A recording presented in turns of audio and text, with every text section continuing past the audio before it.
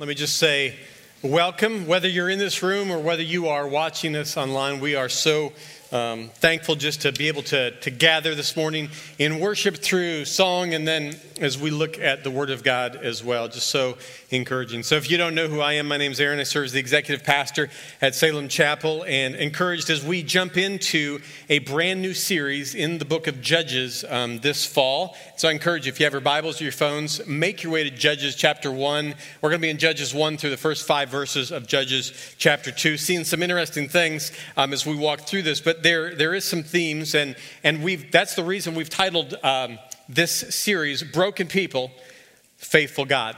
So I hope this week that either through social media or through our weekly updates or things like that, that you've been able to receive the reading plan that we put out. So we put out a reading plan for this entire series. And the way that works is meant to be read ahead of the week that we're going to preach that text. And so it's probably no surprise that there is just a lot of text. There's a lot of stories that we're going to see in this text, and we don't have time to even read all that we're going to cover. And so knowing that the Spirit of God works in and through God's people, even as they read in their own quiet time, if you'll do that as you come into this place, God will have already prepared your hearts for what He is going to do. So before we jump in this morning, let me just take a moment. Let's pray for our time, and then we're going to see what God has for us this morning. Father, you are good to us. Even when we don't see it, we don't recognize it. God, even in those moments where it so often looks like absolute despair in our lives. Father, you are faithful to your people. And so, God, we recognize that. We worship you for that. God, we ask that you would continue to not only stir our affections for you, but Lord, but you would remind us again and again and again as your people what's already true. God, open our ears this morning that we might hear what you'd have to say through your word. We ask these things in Christ's name. Amen. So in Judges, there is one storyline. What is it? It's this. It's a group of people that God has rescued and He's redeemed and He's called and He's set apart to declare the glory of God to all of the nations. But what happens is they keep repeating kind of this cyclical pattern of sinful behavior that brings about repeated disaster in their lives over and over and over again. And yet, in spite of their continued failures, they are met by a faithful God who pursues them and loves them and disciplines them and restores them over and over again. So during this series, I'm going to put up a chart that we're going to use repeatedly because it really illustrates pretty vividly not only the book of Judges, but it helps to illustrate our own lives as well. You're going to see in Judges, when they sin, they cry out to God. He delivers them, and then it goes on, rinse and repeat. And you could probably relate to that. Because if you think about it, how many times do we find ourselves in the same patterns of disobedience and then discipline and then restoration? Even as God in that moment is demonstrating His unrelenting, His unchanging faithfulness. If you have ever asked yourself this question, like privately and alone, how do I end up in this same cycle of sin? Then I want to encourage you, because our walk through this Old Testament book, it's going to challenge you for sure. Get done with today and you're going to be like, that challenges us. But here's what also I know. It's going to convict us, but it's going to comfort us. Comfort us as broken people who encounter fresh, at least that's my prayer, a faithful, faithful God. But before we can start to bring this opening chapter of Judges really to bear in our lives, we have to have a big picture understanding of what's happening as the book opens and how it fits into the overall narrative of the Bible. Maybe you don't know this, but the Bible is one cohesive story of God redeeming His people back to Himself. So from the moment of sin in Genesis chapter 3 until Jesus calls us home, there is the thread of redemption that runs all the way through that. You can't read any of the stories, and we're going to read some stories that you're like, wow, what in the world are we going to do with that? Without seeing that there is a thread of redemption. That's the whole point. But before we can get that, I need to set some context for you this morning so that we can begin to understand a little bit what God has for us. So, 4 things I want to give you. First of all, and we're going to do these real quick. Joshua, he was the leader of the Israelites, but he had just died. And God had commanded the people to possess the land through conquest, but it wasn't done, even though Joshua was leading through that. And secondly, the Lord had required Israel to conquer the land and the people that inhabited it. Why? And that's a question that stirs in our souls sometimes. Well, we don't have a lot of time to talk about today, but understand this. Two things: God's judgment, and so that the people of God would not immerse themselves in the culture. So we know this about the Canaanites. They were wicked in every sense of the word. They had no desire to repent, no desire to turn to the Lord. So God declares that Israel is going to go in and they're going to cleanse the land. Now, if that raises some questions for you in your soul, good. It should, because we're going to unpack that as we go through this entire series, knowing that God's word, the full counsel of God, preached to God's people, is always edifying and is always something that strengthens the body. Third, these judges, if we're trying to understand what that looked like, so they are the rulers over Israel between the time of Joshua. So if you remember your Old Testament history a little bit, you have Moses who leads the people of Israel, then Joshua, and then eventually we get to the kings, right? So Saul and David and the line of the kings. And the judges are the rulers that served in that period of time. And as they served, here's what you're going to find. Some of them served well. None of them finished well. Not a one. You know why that's important? Because they're not the point of the story. When we get to Gideon, for example, our lives are not meant to be like, oh, live like Gideon. We look at the story of his defeat, right? And we say like, wow, that's amazing. Like, I want to be like Gideon. He didn't finish well. Gideon's not the point of the story. The theme of redemption that runs through the entirety of Scripture is meant to point us to the one and only one who did finish well, perfectly. Jesus, he's the point of the story. It's what it's all about. But what we're going to discover as we walk through this book is the Israelites have this progression of sin and disobedience. And you know what? It's no different than what you or I experience. So different time, different culture, but those same struggles reside in every single one of us. We're going to either look to this world and all of its attractions and all the thing that tantalizes us to satisfy ourselves, or we're going to look to God. We're going to look to one of the two places. But if we boil it down to one key phrase that's going to summarize the first chapter, it's this: that sin becomes a progressive snare through willful neglect and purposeful disobedience. It snares us through willful neglect and purposeful disobedience. So progressive in the sense that it builds on one another. It leads to the next thing. So you're going to see that even in the points today as we look at Israel. It builds on one another. But then this snare, it's something that's just not obvious to us, that we don't see. All of a sudden it kind of catches us. And it feels like, man, I can't get away from that, right? Seems to come out of nowhere. Is it Hunger Games playing behind me? Yeah. I can tell that when you all look away from me into the screen.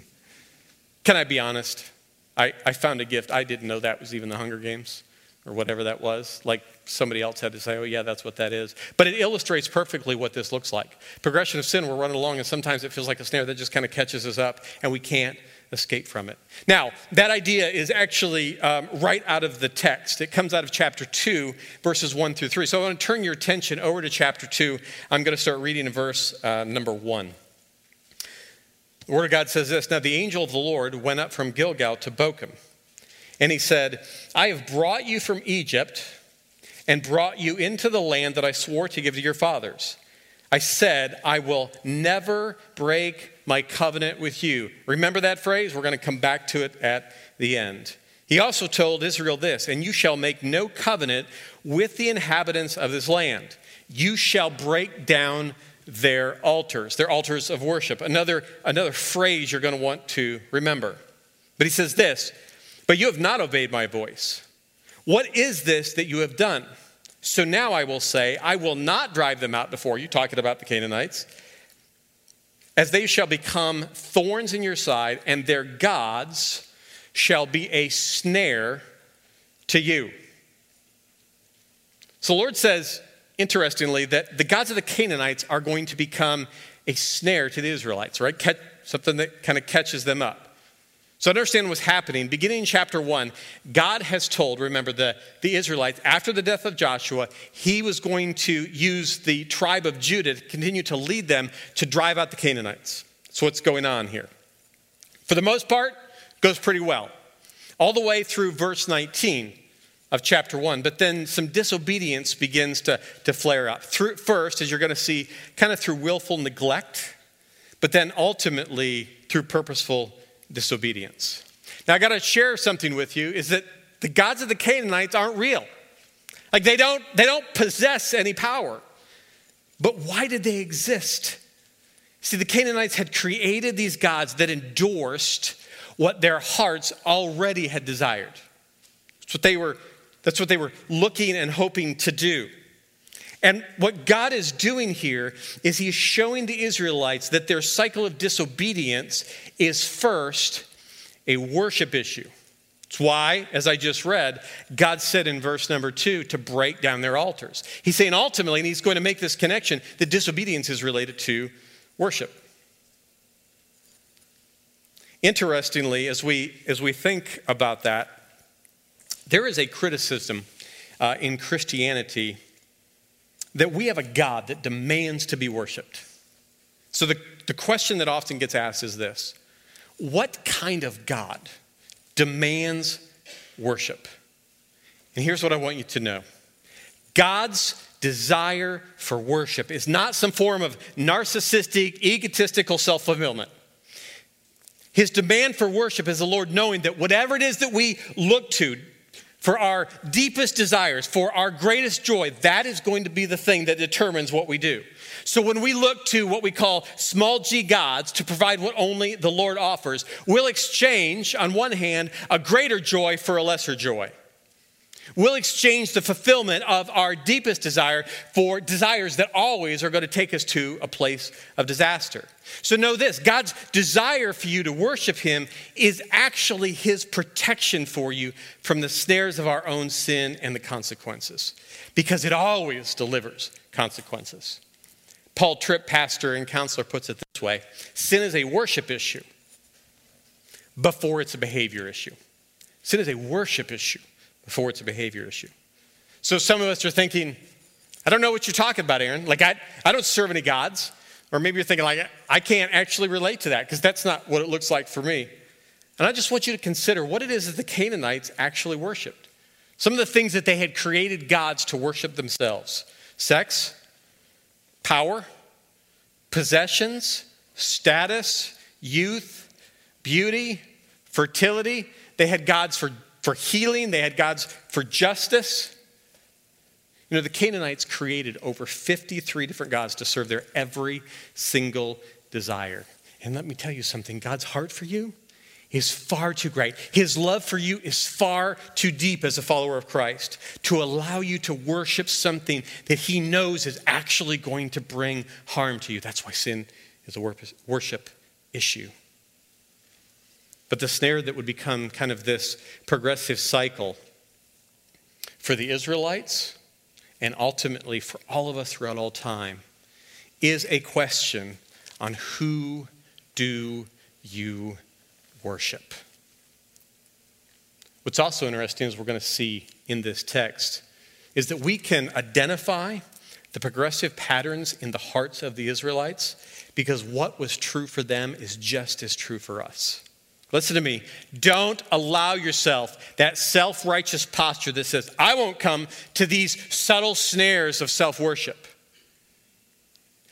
Don't walk into that posture where I'm immune from this. But remember the good news. The redemption that God was at work doing in the book of Judges has already been fully realized for you in Jesus Christ. It's already done. It's already finished. But here we are, as God's people who live between the already and the not yet. Redeemed, but not sinless. This mixed desire in our hearts to worship God and ourselves that keeps leading us to these cycles of sin. And I want to tell you something. For our good, God is wrenching out of us. He's wrenching out of us self-worship that leads to sin, that snares your soul, that takes you to places you have no desire to go. So if we're going to bring this text to bear in our lives, it means asking ourselves a few questions. Where are these snares true of my life? And then I want you to see through the text how they build on one another. And then we're going to end this way, believing what Jesus has already accomplished on your behalf. See, the distinct snares that we're going to see in this text are the repeating themes of the entire book of Judges. So what I'm going to share with you this morning is what you're going to see in chapter after chapter after chapter. So let's spend a little bit of time unpacking what was true for Israel that we can apply because it's also true for us. Let me share with you this first thing. The progressive snare of sin, first in our lives, is going to come through complacency. So go back to chapter 1, verse 19. I want to read this for you. The word says this, and the Lord was with Judah, and he took possession of the hill country, but he could not drive out the inhabitants of the plain because they had chariots of iron. The chariots of iron. So complacency says this, obedience, it's too hard. It's too hard. Can't do that. So what happens is the tribe of Judah took possession of the hill country, but you know what they couldn't do? They couldn't drive out the people who lived in this geographical plain because they had chariots of iron. Now, as you read in the text, you have to come to a natural question that says, what difference does that make? Like, why would it matter that they had chariots of iron? Like if the Lord was with them, if the Lord had already given them the land, if he had already secured the victory, then why was it that all of a sudden in this moment they came to this place where the iron chariots stopped them? The answer to that lies in understanding that they just decided that it was too hard to go where God called and too hard to do what God had commanded. That, in a nutshell, is complacency. That place where we've all been, Aaron included, that we believe a lie, that the power and promises of God were sufficient for what he's already done, but they're insufficient for what's before us. It's the belief that we might lose something more than what it is we might gain. Israel already possessed some of the land. The iron chariots are before them. If we go into the place that God has called us, well, gosh, we might not only lose a lot of men in that, but we might also lose what we already have. And so it's just too hard. Just want to move forward. Can I ask you a question this morning that I asked of myself even this week? What are the iron chariots in your life? What are the iron chariots that are in your life? Those areas that you know you're disobedient, but if you're honest, you're like, it's too hard. It's just too hard. I'll give you some possible illustrations of this. Perhaps you're in a dating relationship with a person who's not a Christ follower. You're like, but I don't want to be alone. Or it's in that other person that you found identity and purpose. Rather than in Jesus Christ, we find our identity in another person. Or maybe for some of us this morning, what we just have is unresolved conflict in a relationship. And you know why that's an iron chariot? Because it would require humility and transparency on our part. One of the things that I had shared even with the first service is, man, and especially in ministry, I've had deep hurts at different times. Relationships that have not been reconciled. And it is easy for me to say, man, I don't want to have anything to do with that person ever again. Yet here we have God calling us and commanding us to reconcile relationships. Now listen, I'm not saying that God is calling us to go on vacation with that person again. But he is calling us to reconcile so much as it is possible for us. Maybe some of you this morning are walking through marriage struggles, and what you are facing would require forgiveness. And you know what? That feels impossible. And you know why? Because the hurts are so deep that you can't possibly imagine actually getting over your anger and walking into a place of forgiveness. You're like, it's too hard. I'm not going to do that. I'm not going to do that. For some of us, the adultery or the addiction or the anger that has captured you, it's way too tantalizing just to release. And let's shift it this way, because for some of us, and I know that I have been at this place, for some of us, we've experienced deep loss. Deep loss. We have great amounts of grief, and it has overwhelmed your soul. And you're in this place this morning, you're like, I don't know if I can ever get over this. But what it's done is it's led you to a place just of self-pity. I'm not going to confess that, because don't you understand what's been done to me or how this has impacted my life? And listen, I could go on and on and on. I have no idea all of the things that the Spirit is bringing to your mind. But here's what I know. The power and promises of God that saved you, delivered you in the past, are going to deliver you again, because they're already yours in Christ Jesus. They're already yours. See, the question is not this: does God possess the power? The question is not, is God good? Those things are true because of the unchanging nature and character of God. It's already established. No, the question is, do you have the desire to even be well? Just a desire that says, where I'm at right now is not the place that I want to be. I'm telling you, because I've been there, and I have angst for all of us who might be in this place this morning. Some of us are just too okay being okay. It would kind of be like this. My son Andrew, 3 years ago in October, had an underlying medical condition that we did not know about. By the way, he's running slides today, and he gave me permission to share this and veto power as a dad, or as my son. So don't be embarrassed for him. He had an underlying medical condition that ultimately basically severed his hip and put him in a wheelchair, severed the bone. And there's only a couple of ways, well, there's only really two ways to fix it. Hip replacement, or they have to do this surgery where they pin it, and then they have to go in and they have to cut the femur in half. Now, I don't know about you, but just the thought of having your femur cut in half sounds extraordinarily excruciating, right? And it is. But we were promised that on the other side of that, he'd be well. Praise God. Has the first surgery. They put that in his leg, by the way. That's how you fix that. They put that in his leg. And you know what happened? Nothing. It didn't heal. The bone didn't come back together. Matter of fact, there was almost more pain the second time around than there was the first time around, and right back to the wheelchair he goes.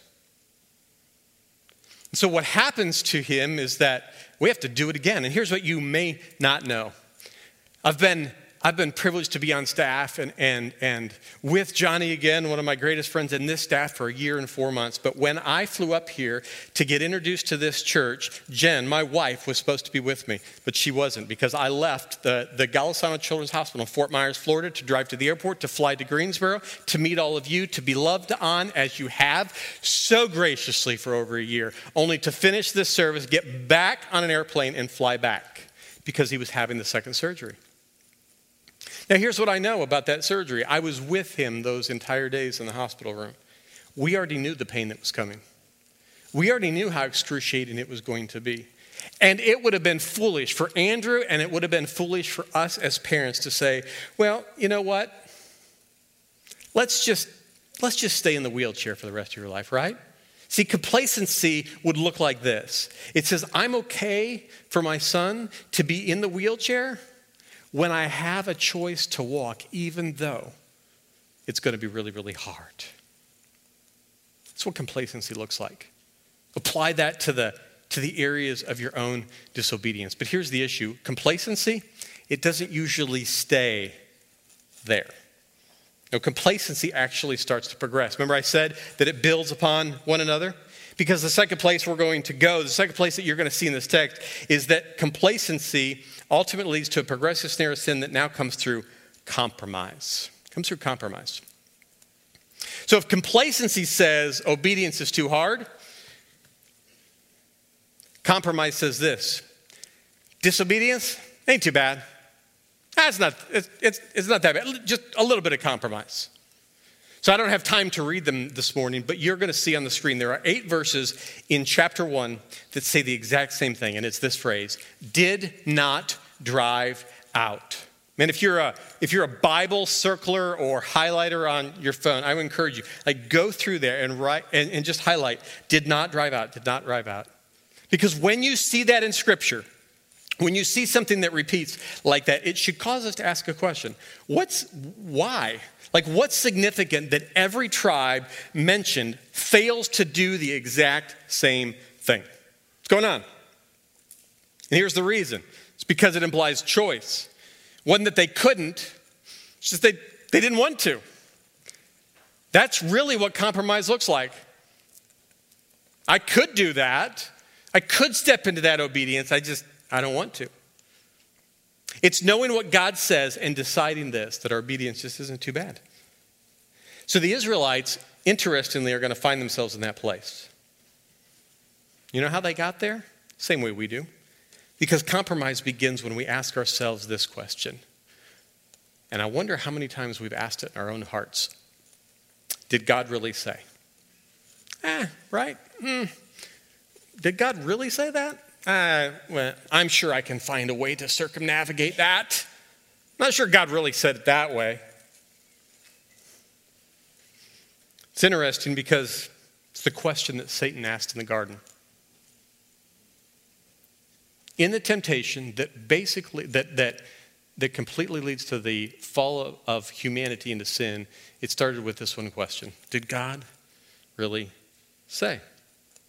And it's the same question we ask ourselves every single time we contemplate compromising. So here's what it looks like. It happens when we take God's word and we start to question if what it says is what it means. There was a sad study that just came out among evangelicals. Upwards of 40% would say, I'm not sure if I can believe at all that Jesus was God or that the Bible is inerrant and infallible in the original languages. I don't know if I believe that. And here's the problem with that. When we start to look at that and say, well, I'm not sure because I have doubts that what God says is what he really means, then what we have done is we've stripped away the foundational undergirding that allows us to make any decision that we want to make. So we shouldn't be surprised in any way when culture literally goes crazy.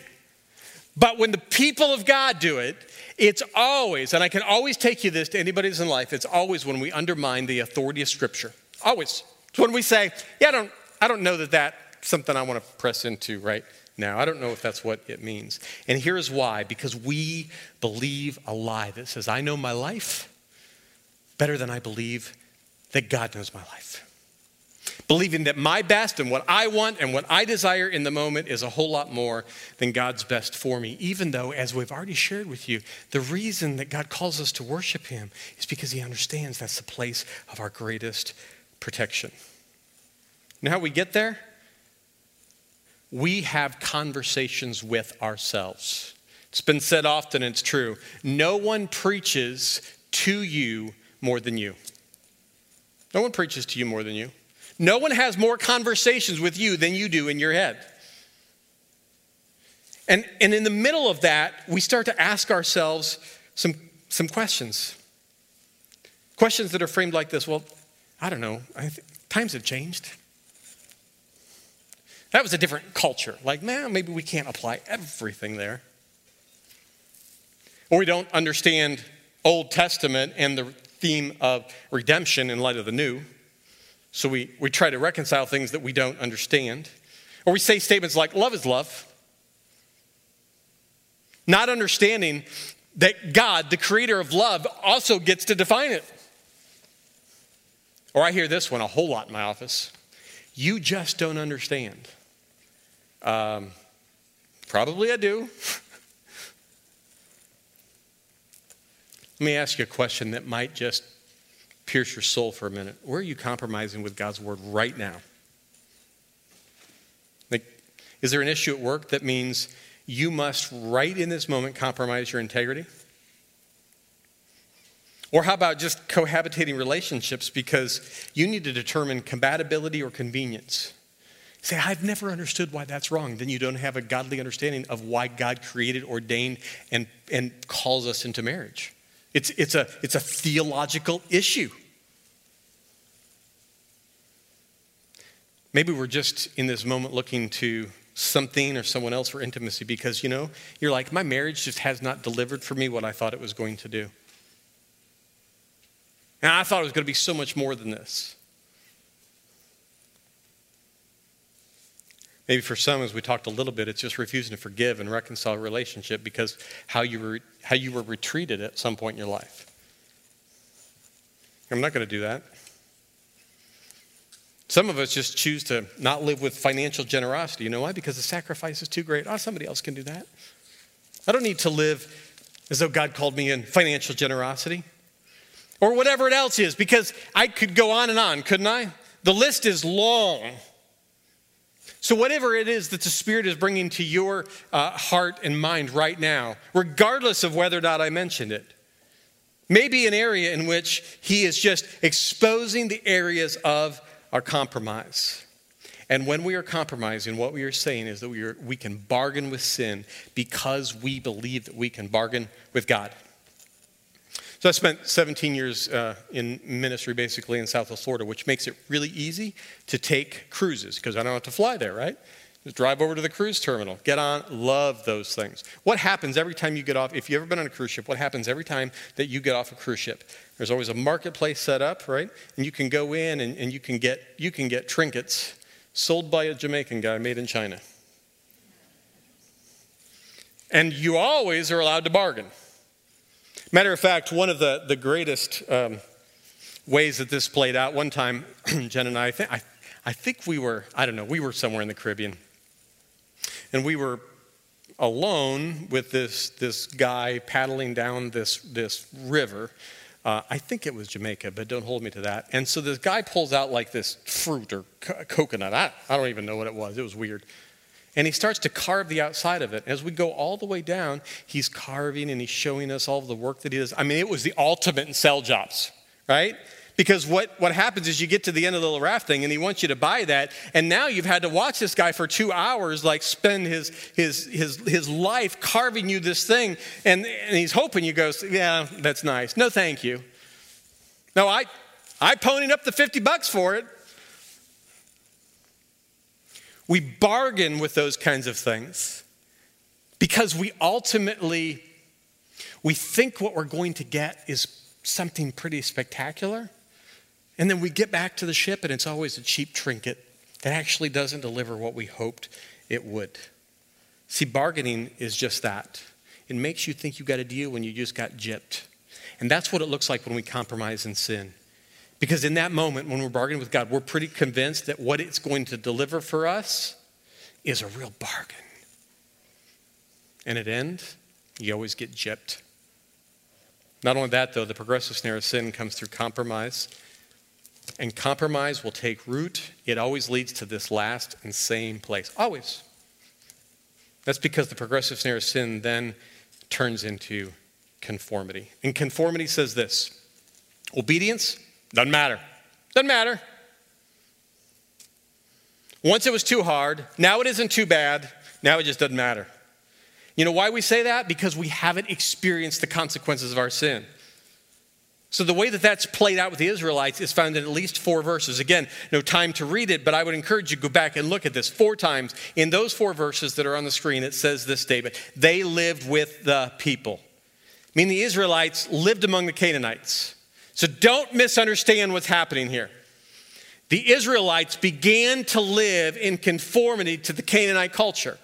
They took on the worship practices and they mixed it with their own. So everything that you read about in the Old Testament they came out of Canaanite culture, the prophets of Baal and the Asherah poles that they worship, all this kind of stuff. Ultimately, all of that was because Israel just compromised.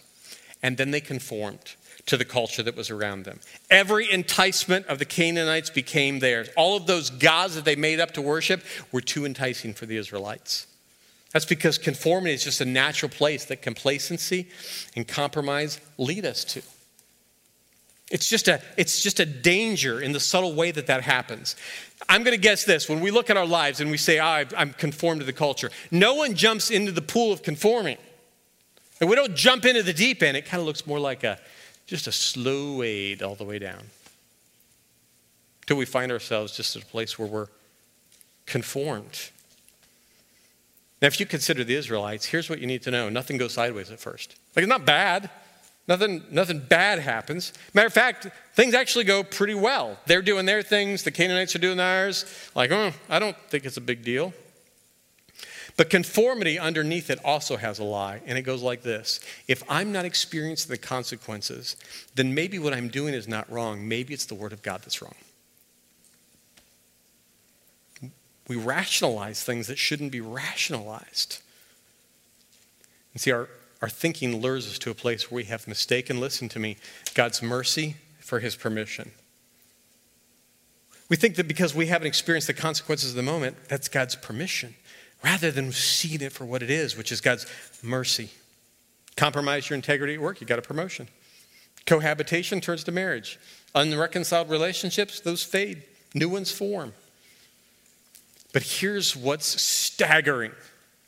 Conforming and following Christ never go hand in hand. Never. Listen to the words of Jesus. He says, no one can serve two masters, for either he will hate the one and love the other, or he'll be devoted to the one and despise the other. Those are strong words. What he's saying there is it's a worship issue. You're either going to hate one thing or you're going to be devoted to one thing. But you can't have equal love for both things. And when we have become complacent to the place we compromise, to the place that we conform to the culture, here's what I know. We're never going to come to a place where those things can walk together in perfect tandem and harmony, because you're going to hate one and you're going to be devoted to the other. Always works that way. Not my words, it's the words of God. So before we can begin as a people just to look around and blame the culture at large, which, let's be honest, it's crazy. Like, I can't even hardly watch the news. Just nuts. But here's what I know. Looking at a world that exists outside of us and expecting people who do not follow Christ to act like Christians is absurdity. So let me talk about us. Those who have claimed Jesus Christ as our Savior. Because the ways that Christians conform is because we're a complacent, compromising people. Now, I just got done spending 30 minutes telling you some very hard things. Yeah, you should have studied it this week. You should have seen what I didn't say. But I want you to know one thing. Because if in this moment you're like, gosh, that guy piled on more guilt today than I want for the next 6 months. Let me tell you one thing. Obedience is not motivated out of guilt. It's motivated out of love. See, that is the beauty of the gospel. When you think about Jesus, when you think about the good news, he never stops pursuing. He never stops disciplining. Oh, there's going to be consequences, but he never stops loving you. Like, that's a part of his grace. And we get a glimpse of that grace in this text. Look back with me at one more place. Back to chapter 2, verse 1. I'm going to read it again, even though I've read it already. It says this. Now the angel of the Lord went up from Gilgal to Bochim. And he said, I brought you from Egypt, and I brought you into the land that I swore to give to your fathers. God's faithful promise. I will never, circle this, break my covenant with you.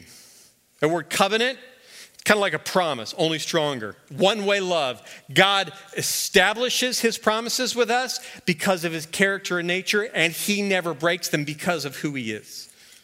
So yes, God's people are broken and unfaithful, but God is perfect and God is faithful. And the one-way nature of God's love is demonstrated in the covenant that he makes. It's the covenant that he alone keeps.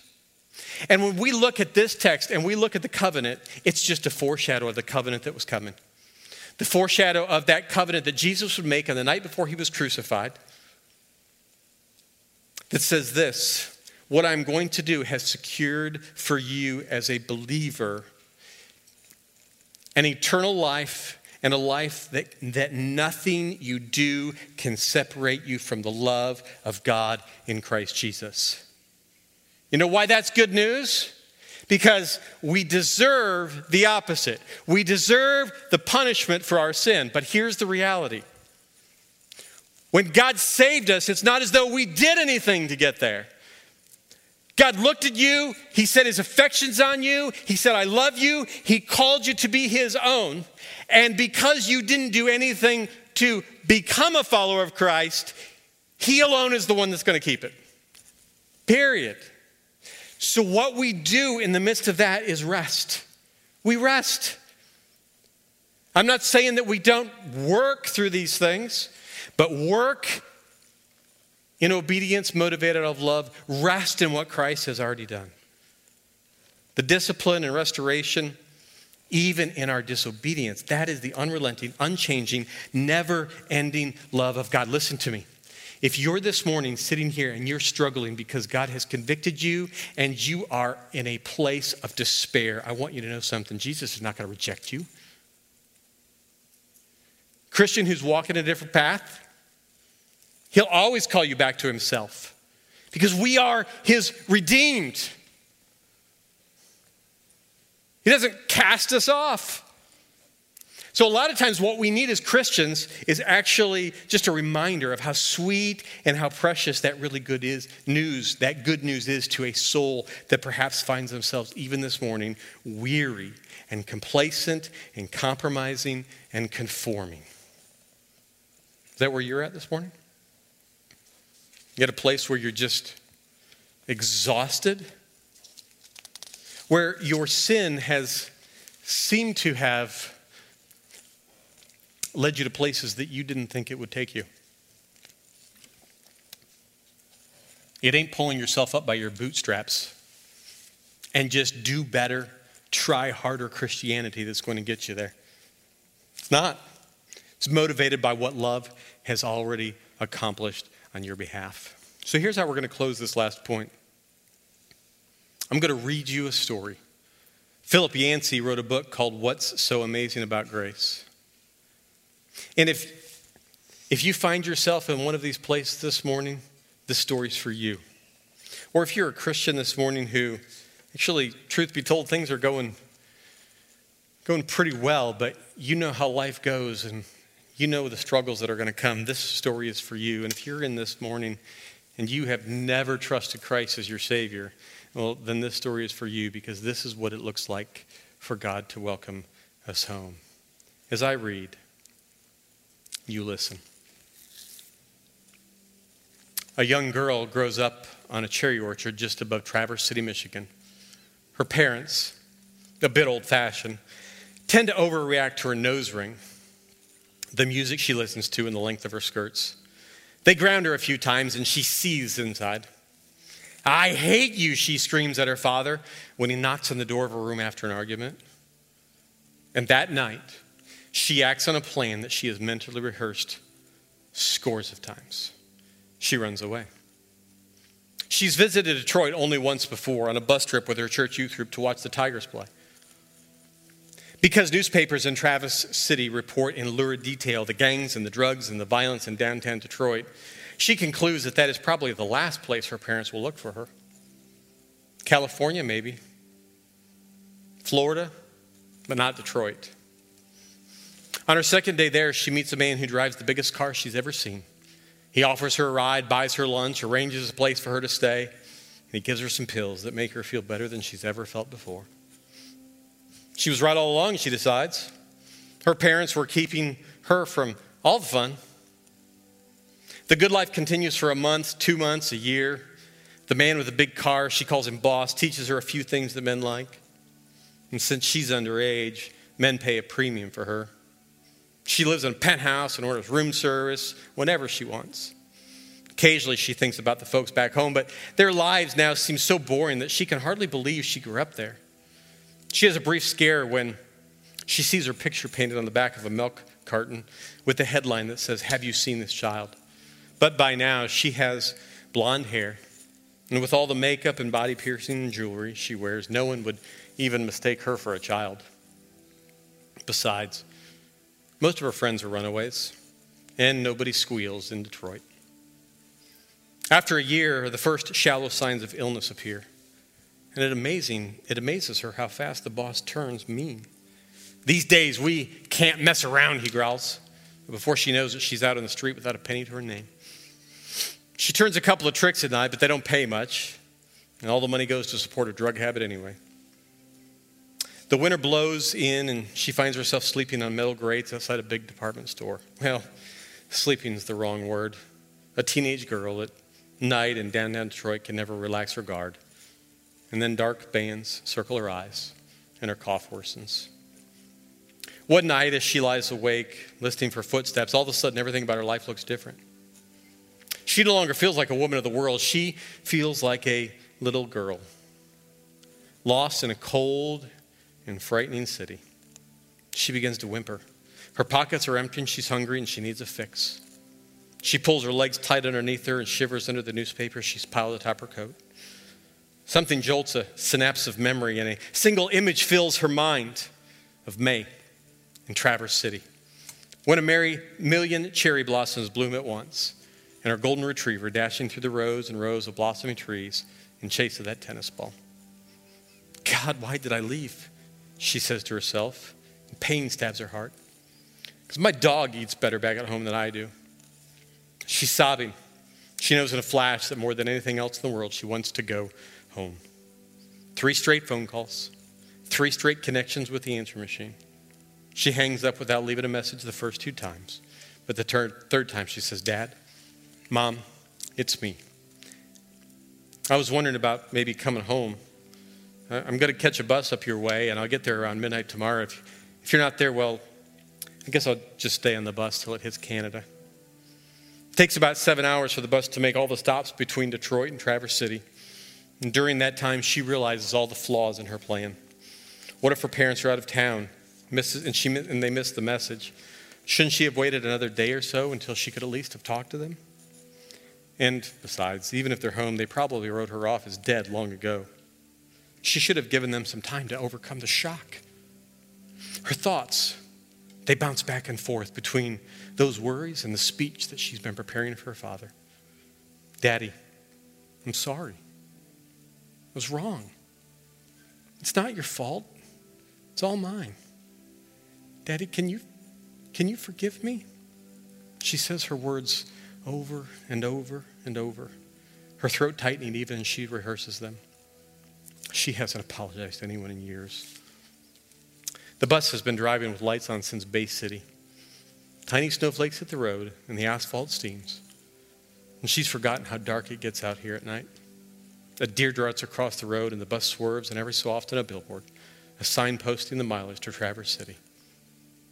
When the bus finally rolls into the station, its air brakes hissing in protest, the driver announces in a crackly voice over the microphone, 15 minutes, folks. That's all we have. She thinks 15 minutes to decide her life.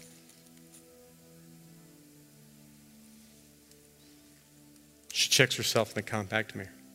She smooths her hair. She licks the lipstick off her teeth. She looks at the tobacco stains on her fingertips and wonders if her parents will notice or if they're even there. She walks to the terminal not knowing what to expect. And not one of the 1,000 scenes that have played out in her mind prepare her for what she sees, because there in the concrete walls and plastic chairs of the bus terminal in Traverse City, Michigan, stands a group of 40 family members. Brothers and sisters and great aunts and uncles and cousins and grandmothers and a great-grandmother to boot. And they're all wearing ridiculous-looking party hats and blowing noisemakers. And then taped across the entire wall of the terminal is one of those computer-generated banners that reads, "Welcome home." Out of the crowd of well-wishers, her dad breaks, and she looks through the tears of the memorized speech. Daddy, I'm sorry, I know. But he interrupts her. Hush, child. We've got no time for that. No time for apologies. You'll be late for the party because a banquet's waiting for you at home. That, my friends, is who Jesus is, even in the middle of your complacent, compromising, conforming, sinful life. He's always ready and willing to welcome you home. Where are you at? Run to him, because the good news has already secured it for you. And you know what our response is? Our response is to worship him. Because it's the only thing we can do. Father, thank you for your unrelenting love and your pursuit of us. God, that you are faithful, that you never let us go, that you never leave us, you never forsake us. God, even when we get ourselves into a mess, there you are, welcoming us with open arms, bringing us back, wrapping your arms around us, and even giving us a party. Father, we don't deserve it, but then your goodness is so great that we can't hardly fathom it some days. Thank you for who you are and what you've done in the gospel. It's in your name we pray. Amen.